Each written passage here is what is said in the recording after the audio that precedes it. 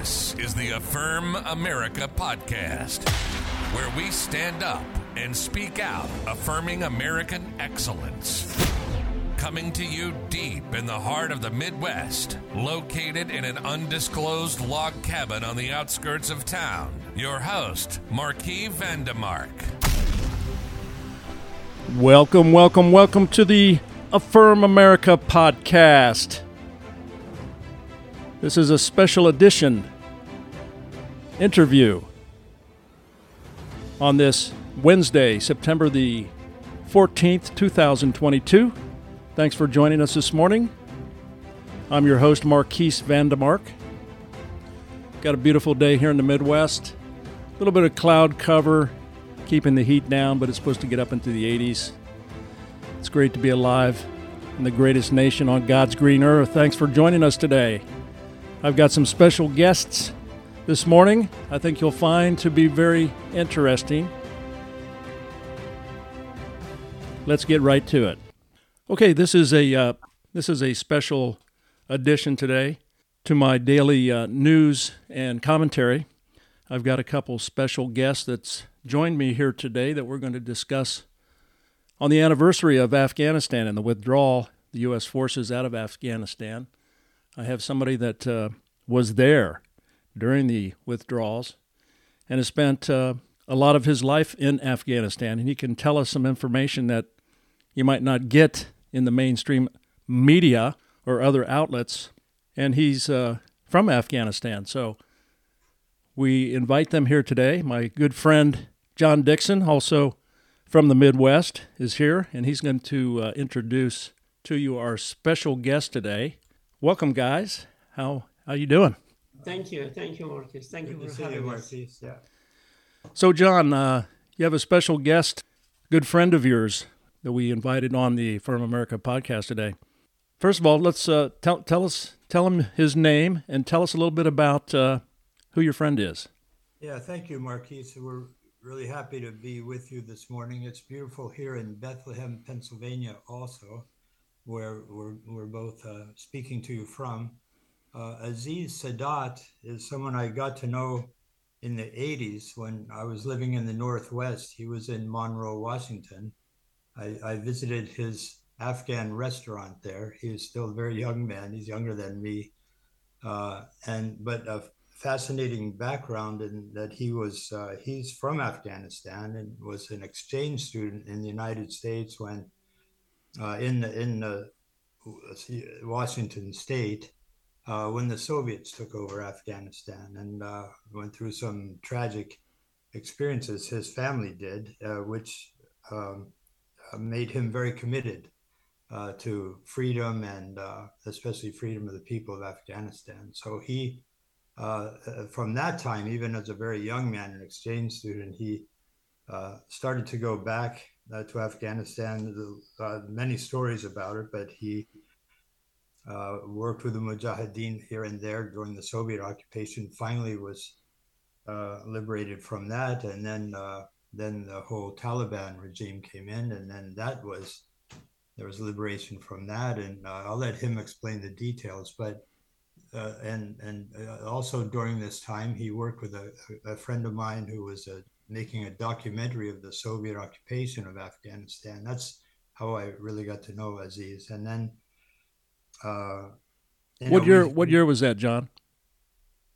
That was 86, 87. And then we after 9/11, I was in Asia at that time, in Japan, in Okinawa, and I was working with, I'd started the World Trade Center in Okinawa. So the Twin Towers was the headquarters of the World Trade Center Association. That attack happened at nighttime in Japan. So and it was, I was by coincidence teaching a seminar to the Japanese military officers, the Jietai at that time, and they were, how are you going to retaliate? What's coming in the morning to the seminar room with the big monitors blaring the Twin Towers attack. And I just didn't know what to do because we couldn't call or anybody in New York. So didn't know what happened to our friends there. The World Trade Center Association had 2 floors there. Anyhow, an inspiration came. The way to retaliate would be make a World Trade Center, because isolation is what makes a country dangerous. It makes people dangerous, and so the trade centers help to connect small medium businesses internationally and to various markets. So and I called Aziz immediately. Thought of Aziz, and he was game, and it was quite a process trying to do that. But that's the little background, and Aziz was able to do some very heavy lifting over there, and was very committed and stayed in Afghanistan since that time, and watched. And he worked closely with the government, the leadership in Afghanistan, and also with the various U.S. Departments that were managing things there. So his really firsthand understanding, and I'm sure lots of frustration with that, and especially how things worked and ended up at this point. So that's a little background from me. But Aziz is a very, very special person who loves Afghanistan and also loves the United States, understands the value of the American principles of faith, freedom, family. These things are very precious for him, and what he's been working to kind of make available to Afghanistan and the people there. So really, and I'm very happy Aziz could finally. That process was frightening to me and really challenging, but glad so far everything's worked out. And then he and his family we're together here now in Bethlehem, figuring out next steps and things. So Aziz just got out of Afghanistan right around the withdrawal, when the American troops withdrew. He was there as late as just in August, right? Yes, August 22nd of 2021. That was the last week of evacuation. Well, welcome, Aziz, to the Firm America podcast. That was a very good introduction, John, and we're very appreciative that you could join us today and share some of your insights and experiences that you had while living in Afghanistan. A lot of the American people, they see the news and they hear the reports, but they don't really know too much about what's happening. And it's good that we could have you on here to talk a little bit about your experiences and how things, especially in the last few days, how they developed and what you experienced. I think American people would be very interested in hearing about that. So tell us a little bit. You grew up in Afghanistan, is that right? Is that your home country? And thank you, Marquis. Yes, I was born in Afghanistan and I grew up in Afghanistan. And as John mentioned, that I was here in the United States to do some as a student. And I came here and went a year high school and went to college in Lower Columbia, and then went to University of Washington. Then at that time, and going back in 1979, when the Soviets invaded Afghanistan, I was here as a student in Seattle, Washington, and in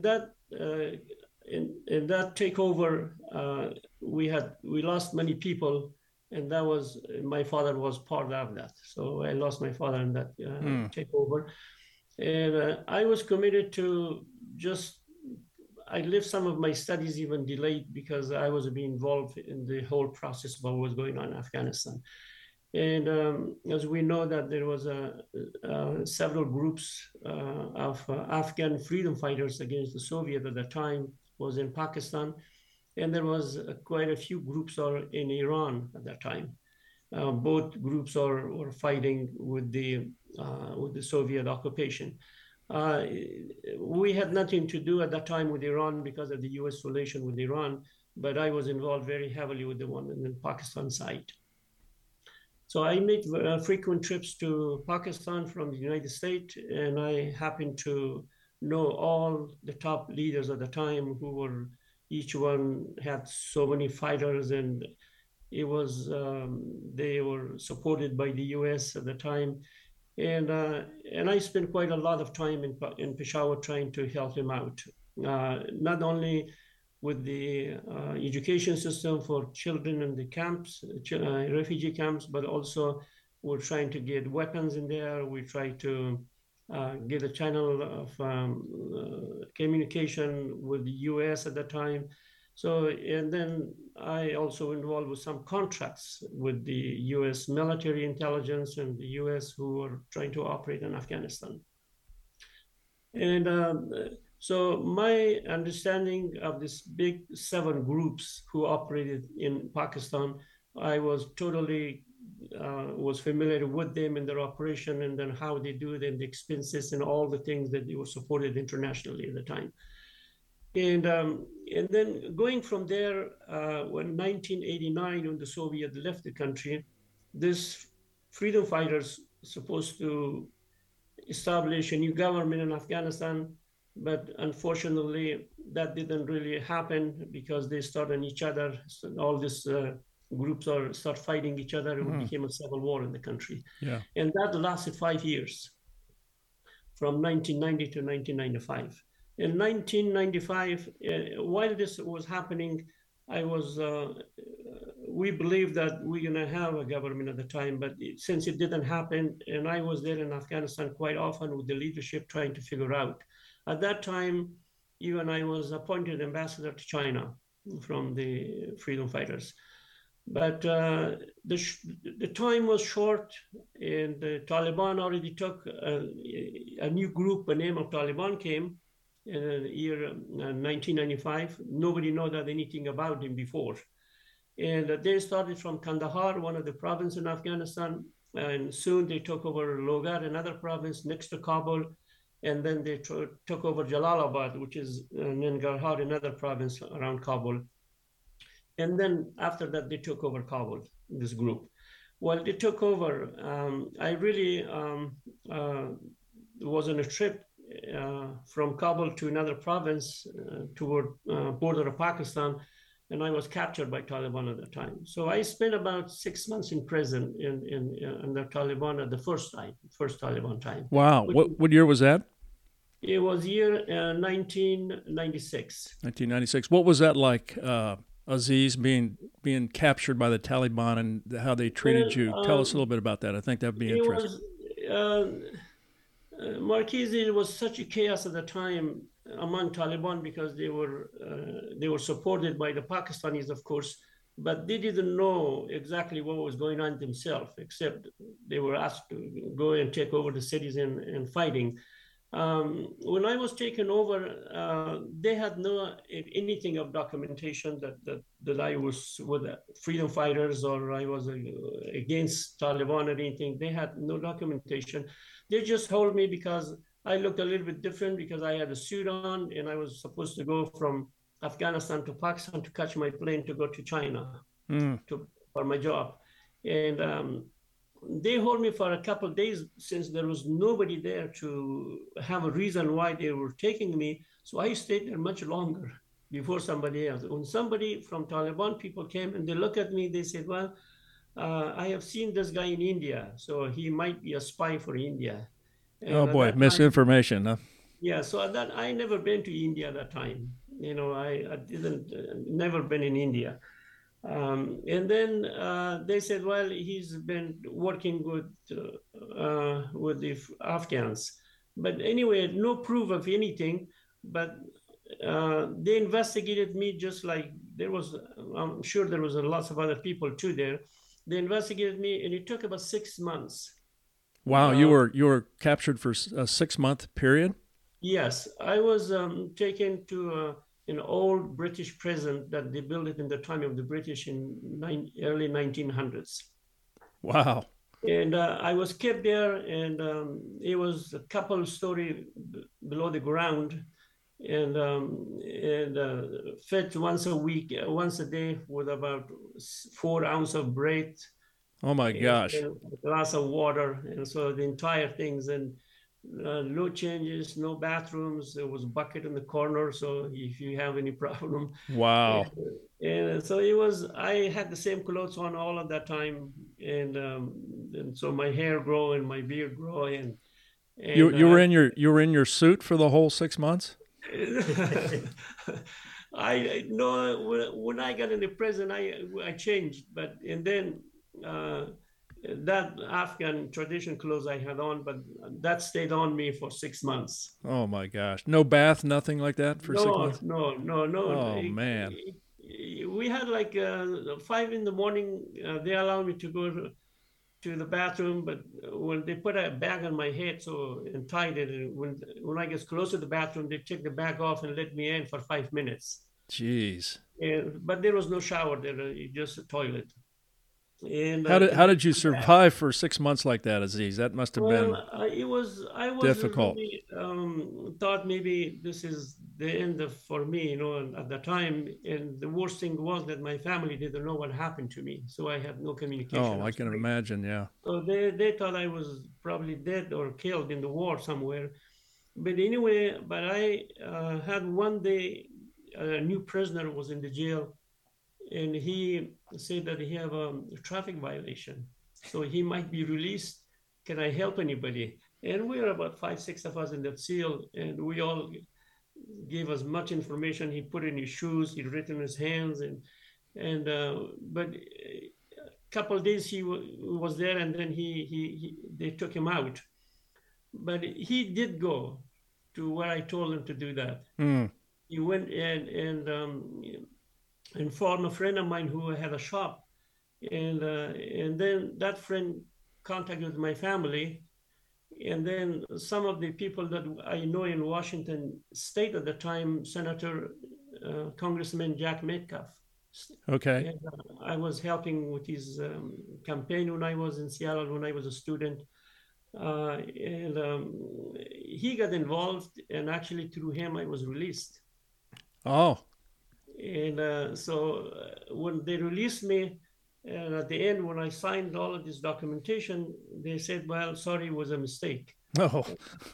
That's all they said. And then the U.S. Embassy took me inside Pakistan. The U.S. consulate, there was a woman, she came to the office to receive me from the police there. And then she took me to the U.S. consulate in Peshawar, Pakistan. And they kept me for 12 days before I could really walk, and because I was just to the bones. I bet you probably lost a lot of weight and dehydrated. And then the first day they brought the phone and said, talk to your family. And that's how that story goes. Well, what was that telephone call? What was that like when you called your family for the first time? No one could believe me that it was me. And then especially my mother started screaming and crying that he's alive. Oh my gosh. And anyway, that's my experience being 6 months in prison at the time. But when I released, I didn't know what to do. I came to the United States for a short time, and then because I stayed here for a short time, and then 3-4 years later, 9/11 happened. Okay. So when the U.S. went after them, and it took about less than a week before they were completely out of Afghanistan. And then also I returned back there. And I pretty much the same leadership who were in Pakistan and also in Iran. Now they're in Afghanistan and Kabul. At that time, I think when the U.S. started bombing Taliban and entered the city of Kabul, a lot of things happened. I think in my idea, there was a lot of wrong things happen. People who we never really trusted in the past as far as the leadership, we promoted them again, the United States. So each commander, a prominent commander, got a Land Cruiser, like this is a Land Cruiser armored vehicle. Like a Humvee or something like that? Yes, it's about $130,000 vehicle. Okay. Each one got as a gift. And then plus $200,000 in cash. So there was some kind of a payoff going here. Payoff. But these are the people who ruled the country, and we backed, and we got the U.S. worked with these people. Their government was formed in the year 2000. I think it was 2003 or 2004. Actually, after the interim government, we had an election. And I think there's a lot of things happened since. I didn't want to go that in detail because when the Taliban left, a new government was formed in Germany, actually in Berlin, in Germany, who were the United Nations sponsor of the program with the U.S., European countries, and the Afghans. They're all deciding about the future government in Afghanistan, which is President Karzai was elected to be the first president of Afghanistan. And that's how we started operating in Afghanistan. So when, I'm trying to remember, when did we go into Iraq? When was that? That was shortly after 9/11, right? Yes. So what was it like there during that time when the war had already started in 2003, wasn't it? Hadn't it already started by then? In Iraq? Yeah, in that whole region, Pakistan and Iraq, and I mean, yes. It was that whole area was on fire with. The whole area was fine. Yeah, and I think that's one thing that Afghanistan was abandoned. Yeah, they didn't happen together, Marcus. Afghanistan could have been, if we had kept attention and focus there, I think it would have developed very differently. But a couple of years later, I think it was 2004, maybe. I think, Marcus, the way that it happened in the beginning, in the year 1989, when the Soviet left, the U.S., the hope was that the U.S. helped the Afghan freedom fighters who've been with them for the last few years. Right, I remember, yes. Yeah, to take these people in Kabul and have a free election and have a government. Yeah, Reagan, that was the Reagan era, right? Yes, but unfortunately that didn't happen. They let Afghans to go to Afghanistan and do their own things. No one behind them to support. So the only one who were behind him was Pakistanis. So the U.S. basically asked Pakistan to be in charge of Afghanistan at the time. Gotcha.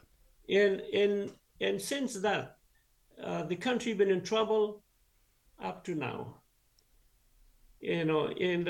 Because that election didn't really compromise with each other. These groups, they start fighting each other and destroyed most Kabuls, which was not destroyed during the Soviet occupation. And about 50,000 people were killed in the war in the city. Yeah. And I was in there at the time, and after the war was over, and after the Taliban is left, I have a video of the whole city of Kabul. I had a VHS camera on my shoulder, and I walked through the city, which is hardly anybody in the city. A city with several million people, you couldn't see one person on the street, not even one car on the street. Maybe there was a couple old buses in the city, but about 90% of the city was destroyed.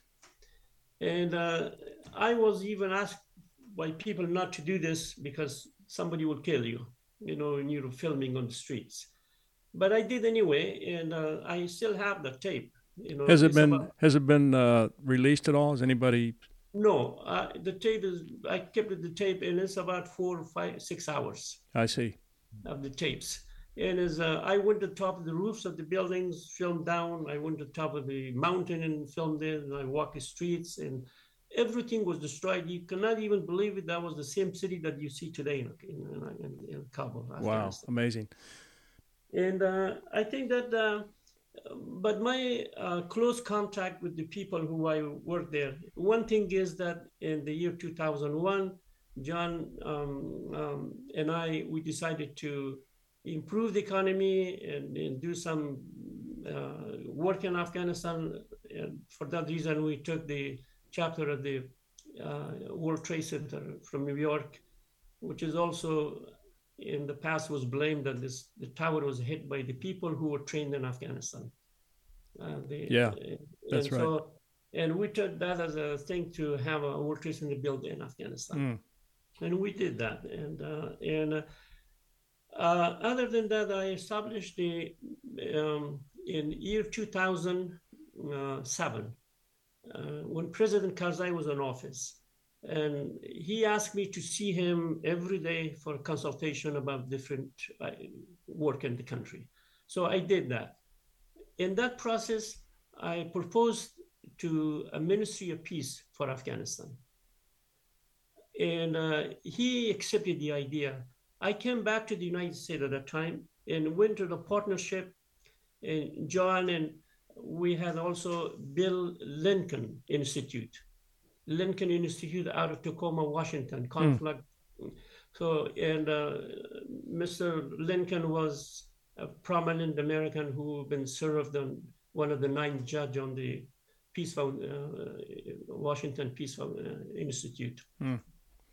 And he had a lot of knowledge. So I took him with me to Afghanistan. So we went to the President Karzai office and we talked with him, and we kind of promoted to be, our idea was to, we know that according to the Friendship House and the in Washington and Heritage Foundation in Washington, the news or the discussion was coming that Taliban is gone out of Afghanistan now, but they will regroup in Pakistan. It will return someday and start fighting again. But nobody really took that serious. So I took the idea to President Karzai and I told him that. He said, well, we think about it, but he didn't really believe me that they're coming back, but we didn't know either, but we were just getting a report. And then in year 2000, when the idea was that we're gonna ask the Taliban to come back now and be part of the government, and so we don't have to fight them later. And so the idea was that simple, and he accepted that, and he said we will establish this Ministry of Peace. But President Karzai also connected with Taliban. He had a connection that we didn't know at that time, and the Americans didn't know at that time, that he had already a connection with Taliban behind the scene. So the Taliban told him at that time that you didn't have to have this Ministry of Peace because we're with you, and we don't need that. We're all in one group. And so one day when I was at the palace with President and we had lunch, and he told me that, can you hold on this a little bit? When he said that, I know for sure that he doesn't want it. Right. He was putting you off. So I called Bill Lincoln in Washington. I said, Bill, this is what President says. I don't think if he wants it. He was surprised. He said, well, this is not what he told us. I said, well, but right now the tone is that he's like that. Anyway, he never came back to us. Yet I meet him all the time there in Afghanistan, but he never discussed that part anymore. Then he asked me, he said, hey, look, my relationship is really kind of sour with the United States. Can you fix that? Can you do something with that? Well, after a long discussion a few times, I decided that maybe I should be in the middle to do something. So I made a trip to Washington, D.C. And I talked to John at that time, and we said, how can we do that? And John arranged most of everything in Washington at the time, and I was here to meet with different people and invite Karzai to Washington to sit with the president or vice president or whoever to see what is the problem. And so with the assurance from Washington, I went back to Afghanistan. I told President that, yeah, I think we can go to Washington. And when you're ready, give us 2 weeks. So he said, okay, as soon as you're out of my office, you make the appointment, I go with you. But before I got home, his secretary called me and said, President says, come back tomorrow for lunch. We talk, don't take the appointment. So I went back the next day and he said, can you do this in 1 month? And then later on, he said, well, I'm really busy. I'm this, can you take my vice president with you? And I refused at first. I said, he cannot talk on behalf of you, so you have to. Anyway, but I was kind of talked into it that I should accept to take the vice president. So I brought the vice president to Washington, and John was with me at the time. And we went to see him Dick Cheney sat in his office and talked to him for a few minutes. We went to the Pentagon. We talked everybody. And it was about this, that there is two government in Afghanistan. One is run by America, one is run by the Afghans, but there is no cooperation between, or coordination between the two. So we have to make this one. And Mr. Cheney asked me that how long I've been doing this. I said, well, for about 2 years. He said, how come I don't know it? And I said, if you were in contact with Pentagon, you would know it. And then he started joking. He said, well, look at Pentagon, I can see out of my window. And big bureaucracy over there, right? Yeah, I don't know what's going on. How we know what's going on in Afghanistan? It's so far away. Anyway, and the vice president talked to him about it, and they said, we will do something. But they did something. They will send a delegation to Kabul. But at the end, the one who kind of sat back and didn't want to do anything was President Karzai. I see. That kind of fall apart. Yeah, sounds like typical politician speak. Yes. Yeah. And then at this administration, the president who left the country, ran away from the country, Ghani, I met with him about 4 or 5 days before he left the country, because we had a huge it was $hundreds of million project for building a new city outside of this. This was a plan for many years ago, but it never happened. So when they asked me to take over this project by the president's office, so I said I will do that. So I talked to Asian Development Bank and USAID, JICA of Japan and things, and they all agreed that we will fund this, part of it at least. Anyway, so I gathered all the money. And the Japanese designed the city. Took him 2 years to design it. JICA paid for it, about $35 million for the architect to design it. And I met with the president to give him a report. And I didn't see, he was worried. I mean, his face, he was very uncomfortable at that day. He couldn't even really wondering who was around him. He said, who's this guy or who's that guy? And then he told me that you have my authority to work in this project under my supervision. You don't have to talk to anybody else to make it work difficult. And I said, all right. So that letter was drafted by their office to give that authority to me. And then he, without saying goodbye or anything, he just left. He said, I have to leave. And so he actually knew what was going on a little bit behind the scene, the situation of the security of the country. And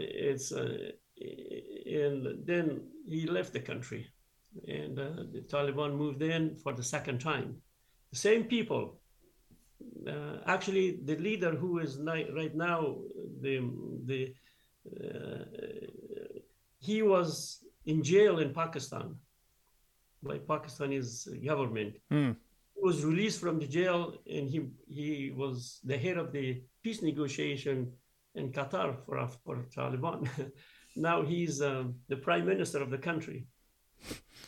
And also we have another group of Haqqani's group.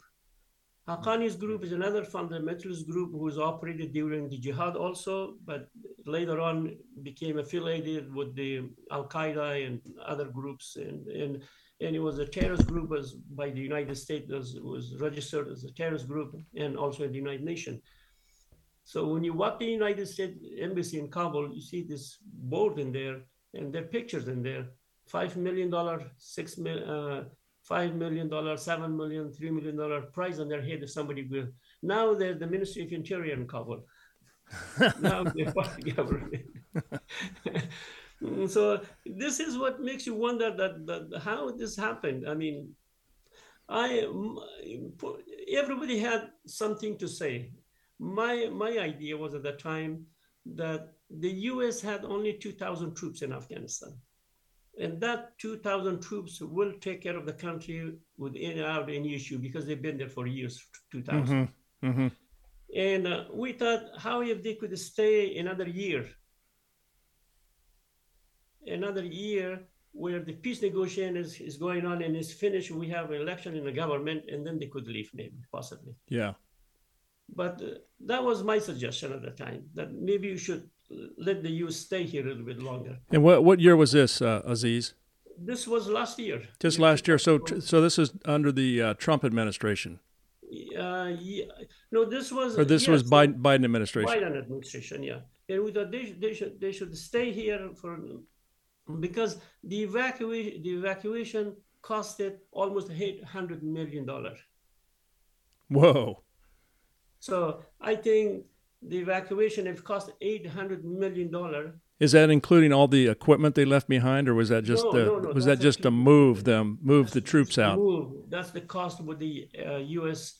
Air Force and the State Department expenses and all of that. So that's $3.5 billion of that was given to State Department, I think, according to the news I was reading. Some went to Pentagon for the expenses. I thought 2 years of 2,000 troops in there, probably it wasn't cost that much, and right. Then Afghanistan will be safe. Yes. And anyway, that's what happened on that part of it. The evacuation was another issue. It was unbelievable because the idea was that anyone who worked for the U.S. Embassy or for U.S. Army or affiliated one with some part of the U.S. government in Afghanistan, they're entitled to leave the country. But that wasn't the case. The airport was surrounded by thousands and thousands of people from all directions. And the majority of the people just jump over the wall. Just anybody that can get over the wall. When they got to the airport, there is no accountability for them. That who are they? Right. Well, we saw people hanging on to planes, yes. And so they went. Even I would say that they were totally out of control. They didn't. Oh, it looked like total chaos to me. They let everybody leave, but when they arrived, they didn't leave. All come to the United States. The first time they landed, just including myself, we landed in Qatar, and another base, and I was there with my family for 11 days. While I was there was a huge of these tents, camps that people were sleeping, interviewed, and finding out who they are. I was translating there, as a volunteer. So the soldiers there, and this young guy came. He says, "Give me your passport." He says, "I don't have it." Gave me, any kind of identification. He says, "I have nothing." He says, "What's your name?" He just gave a name. He says, "You have nothing?" He says, "No, I just left the way I am here." So, so the soldiers tried to, on his laptop, he was trying to register him and then gave him a number. He said, "This is your case number." And I asked the soldier, I said, "Is this how you do it? These people are, they're like a taxi driver, or maybe there is a vendor on the street or somebody. This is how you qualify?" He said, "Well, I was told to give him a case number, so I'm doing my job." Holy cow. Yes. And so imagine all of these people like this. Now when they're in the United States, and I complained, to the embassy in Qatar, I said, "This is not the right way to do this." And he said, "Well, yes, yeah, we know, but I don't know. We're going to work on this. We're going to work on this." But of course, now we have all of these people here. How many people do you think came in on that evacuation? 74,000. How many? 74,000. 74,000. Yes. And so we don't know who they are, and it's going to be another problem, and any chance some of those could be terrorists or people from the Taliban that have some bad interests for America? Is that a good possibility that some of those people could have slipped in? Some of them are already in jail here for committing a crime. But some people are having problem here as far as that. But the investigation goes on, I guess, try to identify everyone. But I doubt if they could identify everybody, because everybody now, with no background check, with no background verification, Even most of them have given names that it's not their names. So they're just floating around here in the U.S. with no ID. Exactly. They're Yeah. just Well, here, but no way of really tracking them. The U.S. State Department did give him an ID that is for 2 years. Okay. Good for 2 years, and then in this 2 years also they can work also. It's a employment permit for employment. But unfortunately, some of these people is here that they don't speak their own language correctly, and they can read and write their own language. And each one of them have 5, 7, 8 children. And are the kids here too? Did the kids make it here as well? Some of them, yeah, most of them brought their kids. See, the thing was that when Kabul airport was have 5, 6 gates, some of these, only one gate was controlled by the U.S. Special Force. The rest of these gates was the hand of Taliban. That's what I heard. Yeah, I remember hearing about that. Yeah. Yeah. So when you go to the gate, so you let your friends in, you let your relatives in, and people you don't know, you ask for money. Can you give me $50,000 if you want to leave the country? And people have given that much money. I to bet. the soldiers who get into the airport, because they know once they get inside the airport, there is no question asked, so they go. Gotcha. And so I think the vast majority, this is what I saw when I was there myself, and it's unfortunate things happen. But by everybody's worrying, and special people like me who lived there, and we hoped. And a couple of years ago, I was telling my friends in Kabul that we finally made it. The economy is good, everything is all right. A lot of people go to educated people having job, lots of people are in college. And we thought maybe this is the best time, and I think we made it. But unfortunately, it wasn't that case. So what's it like now, Aziz, back in Afghanistan? The people that were left there, the people that should have gotten out, the people that supported, American, in some fashion, and intelligence or staff or whatever. I mean, what's going on, back in country right now with after the withdrawal? Once the U.S. completed with the withdrawal, and then after that, of course, there was thousands of people left behind because the unqualified people took their place to come. Well, the Biden administration said there was only a couple hundred people that were left behind. How many would you? Thousands with an S? Yes, there are thousands of people who were there. And so there is not only from the United States, but the people who work with the British, because U.S. and British work there, and those people also are left behind. So the British citizens are also stuck in country. Yes, or the people who work directly with the British intelligence or U.S. intelligence, or they're with the military. They're supposed to get out. The people, they're still in Afghanistan. Wow, what an atrocity! That's horrible. And they're either in hiding, or some of them even smuggle their family through to Tajikistan or Pakistan or maybe to Iran. And we have thousands of people waiting at the airport, at the base in Qatar, and we have some thousand people live in Emirates, Dubai. The unknown thing. We don't know. At least I don't know how many of those people are qualified to come or not. Sure. But at least they're out of the country and they're demanding to come to the United States. And finally, the United States a few weeks ago made an announcement that we're not going to be responsible for everybody who's out of Afghanistan here, but we will select those people who are qualified and those people who are eligible to come to the United States. And I think that should have been done in the very first place. Sure. Not like things else.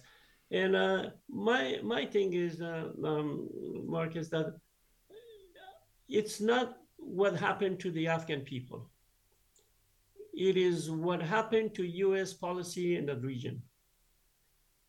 We have lost Afghanistan, and Chinese took over it. But the U.S. basically, that Afghanistan was a longtime friend of America, and historically there was so many, everything we did in the West was America. Left the country behind in uncertainty what's going to happen to these people now. Not only that, but we lost a strategic point that the U.S. is supposed to have a base. Oh yeah, there. That air base was left behind. That was very strategic. Within 2 weeks, there's 350,000 Army, NATO, and U.S. trained with the best equipment and best training is disappeared. Yeah. $83 billion of military hardware is still there. Taliban is selling now part of that to survive. And it has gone as far as China, it's gone as far as Iran, and it's also sold inside Afghanistan, because I had even some friends that I talked to months ago when I was in Indiana.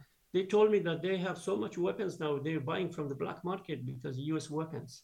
So everybody have weapons now, and that's even it's probably one of the, they don't need that much military hardware. $83 billion. Oh yeah, we saw pictures of it. It was unbelievable what they left behind. Yeah, and just no truckloads of guns and weapons. Yeah, no accountable anyone for that. And the worst thing is that we still don't know what's going to happen to Afghanistan, because we're just waiting and watching that what Taliban going to do. Taliban is the same Taliban. The wrong thing was this, that Mr. Khalilzad, who was the U.S. representative to Afghanistan, Zalmay Khalilzad, he said that Taliban have changed. This is not the year 2001 Taliban. Right. And their mentalities changed, their behavior sure it has. changed. But and once he said that, then everybody else followed that. They say, oh no, Taliban is not the same anymore. They have changed. But now we see today that they're worse actually than they were before. Worse than before. There you go. So what's going on now? What's going on inside the country now with the Taliban and the collapse of the U.S. pulling out? What's the real story on the ground there? The Taliban having a difficult time to rule the country, because most people who run the government were educated, they left the country. They went to the neighbor countries, some come here, some other places. Taliban is not really having a constitution. They said we don't need a constitution. And they don't have a parliament right now because they don't allow elections anymore. The education system is very limited with a lots of conditions, especially for women, how they can attend. The economy is the worst it's ever been in that country. About 75% of Afghanistan don't have enough food on their table now. 75%. It's about $24.4 million as announced by the United Nations 2 weeks ago that they need desperate help. As winter is coming, it's going to be worse. So instead of that, the Taliban to improve the law of the country, the education system of the country, the security of the country, they get on personal issues on people. Why you shave, you put in prison, why women open their face. They got in this daily life of people, interfering with daily life of personal life of people all the time. And that's what they do right now. Every day there is some announcement that they don't allow anymore. See, my mother-in-law and some of my relatives are in Afghanistan. We talk to them every day. She's in like her almost 70s. She cannot go to a store next door to buy food for herself because she's a woman and a man have to be with her. And then she cannot actually she have to completely cover her face to go there. And the restriction, people are scared. People don't know what's going to happen next. And this is now everyone, including the United States here, the Senate, Foreign Relation Committee also have said many things the last few weeks about how wrong was that this withdrawal from Afghanistan the way it happened. And even, believe it or not, on the first days that the U.S. left, even the Chinese was complaining that why America left in such a bad way that left the people alone. Anyway, they were happy that America left. I guess they've been supporting Taliban, Russia been supporting, Iran been supporting them against the United States. And that plus all the corruption that was going on in that country finally brought this government down because people didn't trust anymore to this government. Yeah. And now, instead of bringing a new democracy, a new government, we lost the whole country with the Taliban now. And so it's uncertain at the moment. We cannot really predict what's going to happen next in Afghanistan. A year is gone by. No one have recognized officially the government yet. And Taliban are having extremely difficult time because now even their trips are being monitored and allowance of their out of the country. See, even what they have said that to make a government, because there are 17 tribes in the country, and now it's not just Pashtun, 17 other tribes. And in the past, almost everybody, according to their ability, they work in the government in different forms, in different departments. But right now, unfortunately, we don't have that. All the big officials, all the ministries are just one from their own groups of Taliban group, and they don't change anything. And so the demand was from neighboring country, the United Nations, to have as an inclusive government, and that's not happening right now. Well, Aziz, thank you very much for joining us today on the Affirm America podcast. We really appreciate you sharing your story about your life there, and also giving the American people some insight of what happened just a year ago. We're on the anniversary here, just not so long ago, just a couple weeks ago, and 9/11. So, anything that the American people can do, anything that my listeners can do to help with that situation for the Afghan people, or for anything that. I think there's a lot of needs out there in the country, but beside helping people with their humanitarian help as far as food and clothes, that's a different things. But politically, I know there was a survey been taken in the United States, how many people was for Afghans and how many wasn't. But the majority of people supported that it was admitted that it was not the right way to leave Afghanistan. Absolutely, no question. I think if the United States, the American people, if they will work through the Congress and work through the Senate, that the Afghanistan policy is wrong, really, and we cannot leave Afghanistan alone the way it is. We've not only lost our political position in the region, but not counting in Afghanistan and Afghan people, just as far as the United States itself. And I think we need to regain that position, and we have to be that leadership back in the region. And we need to have the Afghan people have the right to freedom of their democracy to live the way they've done it for decades. I think those are the things that American people should support through their government, to not to forget Afghanistan. Amen. I agree with you 100%.